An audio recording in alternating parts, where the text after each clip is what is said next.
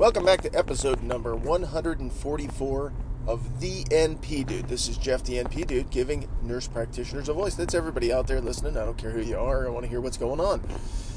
I've got two I'm going to do today. I'm on my way to work. I've only got like 20 minutes to do it, so I'm going to be quick. But before I do that, I have to do the housekeeping. We're at 2840 something on the Facebook likes. Not even close to the 5,000 mark that I wanted by the end of the year. So I need your help. I need you guys to tell your friends and your colleagues and your students that are in your class with you. If there's somebody in there that's struggling with any of the issues that we are handling here on the NP Dude. The scope of what we've kind of turned into is medical legal, which is kind of what my background is. But it could be business, it could be practice related, it could be ethics, it could be any of that stuff. That's all kind of in my wheelhouse. So if you have those types of questions, tell those people, say, look, there's this wacky guy that's ready to help. All you got to do is email me, jeff@thenpdude.com. That's all you got to do. You can catch me on Facebook, and you can give me a like, a share, and some ratings there. I haven't gotten any ratings recently. I don't know on iTunes. I haven't been there in a while. I haven't even looked. Probably in a month and a half. So I don't know if I'm getting ratings there or not. It might be helping. I might have more listeners than I can possibly imagine. No idea. So what I need you to do is go onto Facebook, give me a like and a share, and it lets me know at least a measuring stick of how many people out there actually are listening through iTunes. So iTunes people jump on Facebook every now and then. We've got a couple ways you can support the show other than just sharing, and those are financial ways, but they're not really financial ways. One is you go onto my website, thenpdude.com, click on the Amazon banner. It takes you to Amazon. You do all the purchasing and you buy all that cool stuff, crazy, wacky stuff that's been purchased recently. Somebody bought some bras, so there you go. I bought a bunch of stuff for camper. We bought a travel trailer, and I've got parts for that I've been chipping away at working on. So whatever it is that's in your life, it doesn't matter what it is, go ahead and purchase those things through Amazon, and it gives me a couple percentage of your purchase. It's a great way to help support the show. The other way you can do it is if you're feeling spunky and I don't need to buy anything, and I just really want to throw a little money at Jeff, you can use the donate button. I get occasionally a couple bucks here or there, and every now and then I get a wallop of a big old giant one. And so those are much appreciated, and I really do need them to help this show keep going. So you can use the donate button. If you want a Chronic Intractables t-shirt, take a look on my website or on the Facebook page. You can find a Chronic Intractable t-shirt. I sell them for $25, so if you're interested in one of those, I can get you one. I don't make really any money on it, but it's just kind of fun, and I think they're just kind of a neat thing to do. So today we got two I want to go through. They're both business related, and they kind of go hand in hand. It was just kind of fortunate timing. Both of these happened pretty recently. One is, and I know I've talked about this in the past, but it's buried somewhere, and to be honest with you, I'm not sure if I really hit it directly. It was kind of a side tangent, non-topic discussion that I did. But the question is, I'm a new practitioner, I'm going out on a 1099 type situation, and I am gonna be doing all this business stuff. I don't know what I'm doing. How do I set myself up so that I'm not open for any liability? And it's a great question, because from a professional standpoint, it really doesn't matter if you're a 1099 as a sole proprietor or an LLC or a corporation or any of those. You don't get to waive your professional liability. So you're on the hook either way, personally, when it comes to your work in your job. Now, this specific question was, I'm going to be traveling, doing visits at nursing homes, between different nursing homes for 2 or 3 different physicians. Sorry, intersection. And that's cool. I think that's a great opportunity. It's going to be busy. I don't know, we're starting right out of school. That wouldn't be one I would personally want to do. But if that's all you can get right now, or you really want that type of work, then awesome, go for it. The question here is, what happens to you when you're not doing your professional job? So in other words, it's when you're not assessing or prescribing, the medicines, and you negligently kill somebody with a medicine. When you're driving in between, how does that work? Well, are you on the job or are you not on the job?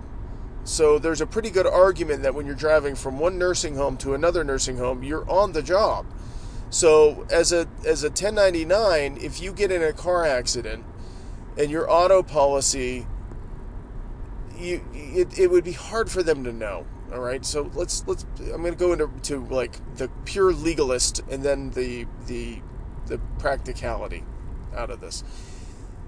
The pure legalist in me wants to say, you know what, you need to have some kind of an organizational structure that will limit your liability while you're driving to and fro.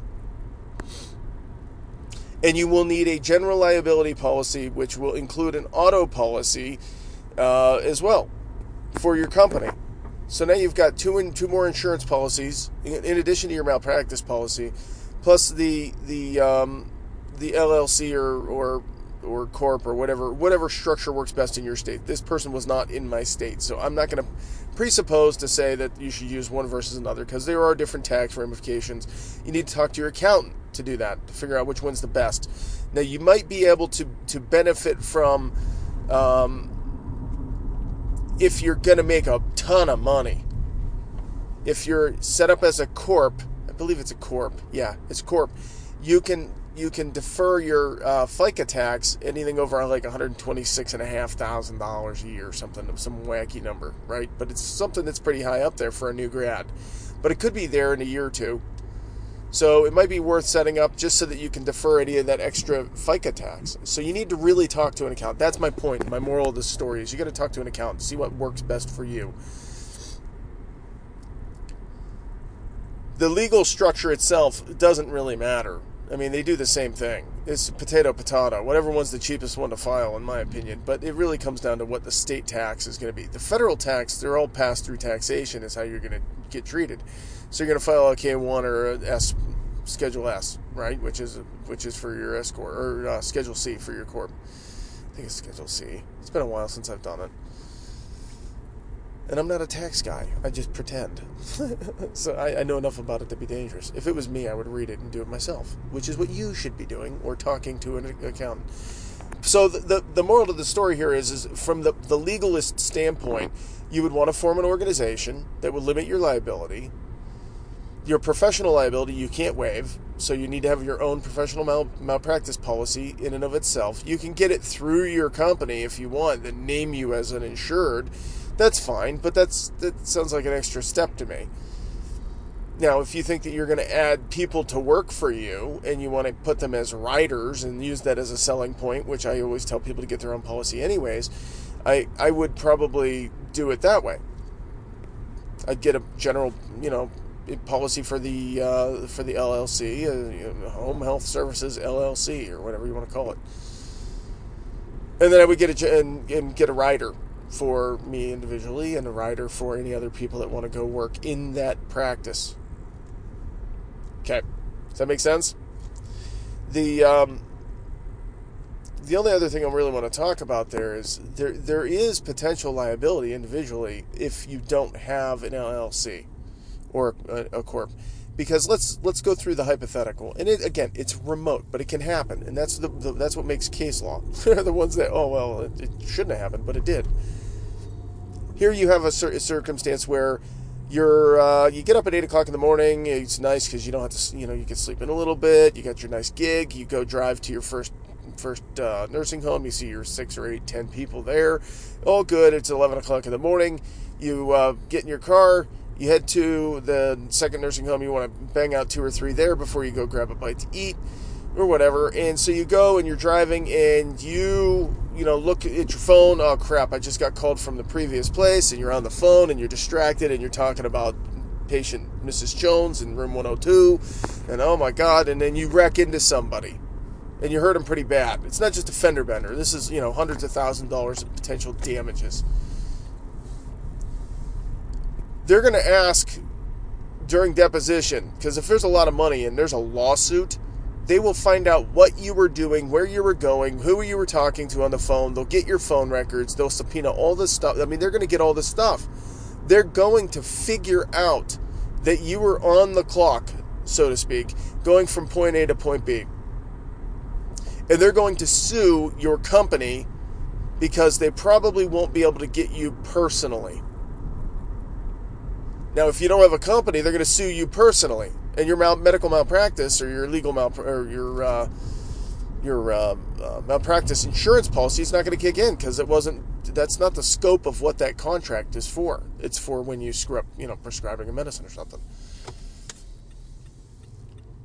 Maybe you can get a generalist policy somewhere. I don't know. Somebody's going to email me and say, Jeff, I got a policy that lets me do that. I don't know. I don't know what's out there. You guys got to look around and read the policies. But chances are it's not in there. It's not in mine. Wouldn't be covered. That is an exclusionary. And there's usually a list of a bunch of things that are specifically excluded in your malpractice policy. And I'm probably going to go out on a limb and say that's one of them. Doesn't include vehicle accidents. Something like that. So you're on the hook 100% because your auto policy will probably have an exclusion that says this is not to be covered if you're driving for the course of your business. It probably is in there. You might need to read that. You want to make sure it's there. Okay, so that's why having a lawyer or reading their policies, if you don't understand what you're reading, you need to have somebody read it that understands it to make sure that those types of situations, because you're going to be driving a lot. Say you're doing home health. You're always driving for work. You get in a wreck, that scares me for you. Now, if you're driving and you're working for somebody and you're an employee and you're using your car, the company gets sued. Because there's this legal rule called respondeat superior. You sue the superior. They must respond and support you and cover you. They're liable, not you, for your driving. That's why they have a general liability policy and an auto policy and a whole bunch of other policies that cover employees that travel. And that's why a lot of big companies mandate that you drive their vehicle, not your vehicle. Because they don't want to have, their insurance policy may say, you know what, no, we're not going to cover that Ferrari that guy's driving for work. They don't want to fix that one. So the point being is that there are potentials for you to get in trouble. Now, in practicality, if you just fender bendered somebody and you show them your insurance card and your driver's license and you swap information and they call and make a claim and you call and make a claim and you say I was an offender bender and it's $5,000 or $1,000 or $10,000 or something, it's probably not going to be a big deal. But if it goes to a lawsuit, they're going to figure out where you were going and what you were doing and what were you on the job, were you working for someone, were you working for yourself, do you have insurance, they're going to figure all that stuff out during depositions, at least during discovery. So I would form a company, just personally. It's only a couple $100 to get it all done. You're going to talk to a lawyer. You're probably all told you can do it yourself. LegalZoom I'm not a huge fan of, but you can do it yourself. You're probably going to drop $1,000. But you'll have it set up, and then you can keep it and use it for whatever you want. You don't have to call it health services. You can call it, Jeff Powers LLC, right? You can call it something that's general. I had one that was just a professional company. I call it something professional, and I'm not telling you what it is. And I used it for a bunch of different stuff. So you can use it for different stuff. You don't have to use it just for healthcare.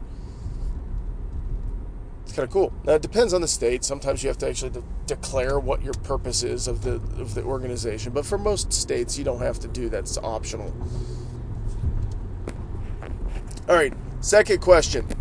Hopefully I answered that one. Chronic Intractable that always listens, and I love your comments, so I appreciate you. But if it doesn't, you PM me. We'll talk on the phone. I'll give you my number. We'll go through it if you need to, just to help guide you. I'm not giving advice. I'm not giving you legal advice. I'm going to just tell you what I would do, where I would start. The other one I got was from an NP student that is curious to know, and it was a little bit taken aback because the question is pretty general. So don't take offense, dude. I'm just, it's very, very basic. So some people are going to be like, come on, really? You're talking about this? Because we've kind of talked about a lot of this. So you got to go back and listen to all my shows. That's the first thing, because he's a newer listener. I'm assuming it's a he, based upon his name. And he says, I'm going to be finishing my NP degree, and I want to start a practice with my, was it brother or brother-in-law or cousin or somebody that's an NP, and we want to go in together, and they're in this great state of Connecticut. And I have no idea what the rules are about Nurse Practice Act in Connecticut, but I doubt that you have full practice authority.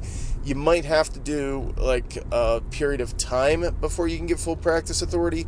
Full practice authority for newbies is we don't have to have a collaborative agreement with a physician to be able to practice. You could just set out a shingle and say, I'll take care of you people out there, as long as it's within your scope of practice. Scope of practice is a pain in the ass to figure out, because it depends upon the state's rules, and it also depends upon your education that you received. So you have to look and see, are you acute care? Are you an FNP? He was specifically asking, I really like cardiology. I'd love to start a cardiology practice. Well, that's probably never going to happen, dude, because you will not get scope of practice for cardiology. Now, there are certain schools that are really awesome, and I can't remember which one it was. It's like Harvard or Yale or something like that, or maybe it's Duke or somebody. But they have courses specific in specialties and subspecialties for nurse practitioners. Now, you could get close to getting that, but until there's a certification for it, I would not start a practice doing it, because that's going to be a big red flag to the board of nursing that you're acting outside of your scope of practice. It's going to put you at risk of losing your license. It's just not worth it to me. Now, there's going to be somebody out there that says, I've got 30 years experience working in a cardiology as an NP, and I do everything that the cardiologist does, and I think I could defend that, and I'm in a full practice state. Then I would say, go for it. As long as you can get insurance to cover what you do, then you're probably going to be okay. But you really might want to clear that one with your state board first, because they don't care. They don't care how much experience you have. They don't care if you're right. They don't care if you're the best one in the state. If you are perceived to be acting outside of the scope and there's a complaint against you, they're going to yank your ticket. Your license is going to go away. You don't want that. So that was the number one issue. It was kind of basic, but it's sometimes we have to step back and help people out with that stuff. So you really look at two things: your scope of practice, and you have to look at the level of education that you have. Because right now, the way our education system is, with the consensus model being jammed down our throats through the education, it's really splitting and fracturing and leaving huge gaps between the types of NPs, not between different types of APRNs, not between midwives and anesthesia. I'm talking about between NPs alone. There's these huge gaps. You have to fill them with something, and the way the consensus model is being interpreted by academia is that you always have to go back to them to be able to expand your scope of practice, but there's scope of practice that's gaps. They don't teach all of it, so it creates a problem. So finish your NP degree, dude, get some experience, then worry about going into business, and you got to find out what your state allows for full practice or not. If you don't have full practice, if you're like Ohio, we don't have full practice, you can still own a business. You can still do it. You can still go into business for yourself. You just have to find a collaborative physician that signs a contract with you. It makes it more challenging, and it certainly adds costs that's unnecessary. And we're reimbursed through Medicare and Medicaid at 85% of what the physicians get. So we're hindered on multiple levels. So for you to be effective in primary care or something like that, you got to see a lot of people to be able to break even. You just do. But if you've got, a concierge medicine, or you've got a niche market and you've got a client base that loves you, then you might be able to make that work. It just depends on you. It depends on your market. It's great. I love it. I love the entrepreneurial spirit. It's fantastic. All right, guys. We're at 19 minutes. That was a pretty quick one, huh? I'm trying to do it quick from now because I only got 22 minutes to get to work. So if you guys have questions about anything I said, you want to correct anything I said, Jeff, you said it wrong. You don't know what you're talking about. You're full of crap. Tell me. Email me, jeff@thenpdude.com. I've never had anybody call me on one or two, call me out on something, and then I correct it. But if there's something that you say, Jeff, you're really wrong on something, tell me. I'm not going to bite your head off. I'll look it up, but I need supporting evidence, not just your opinion. So you got to tell me with facts, recent facts too. So email me. That's all you got to do. Don't forget to like and share and support the show. If you're working the week, it's beautiful, man. It's like 70, blue skies. It rained all weekend while we were camping, but we still had fun. And it's going to be a beautiful week, guys. So I want you to be smart. I want you to be safe. Promote our profession. Don't tear each other down. Hold each other up. Help each other out. And we'll talk soon.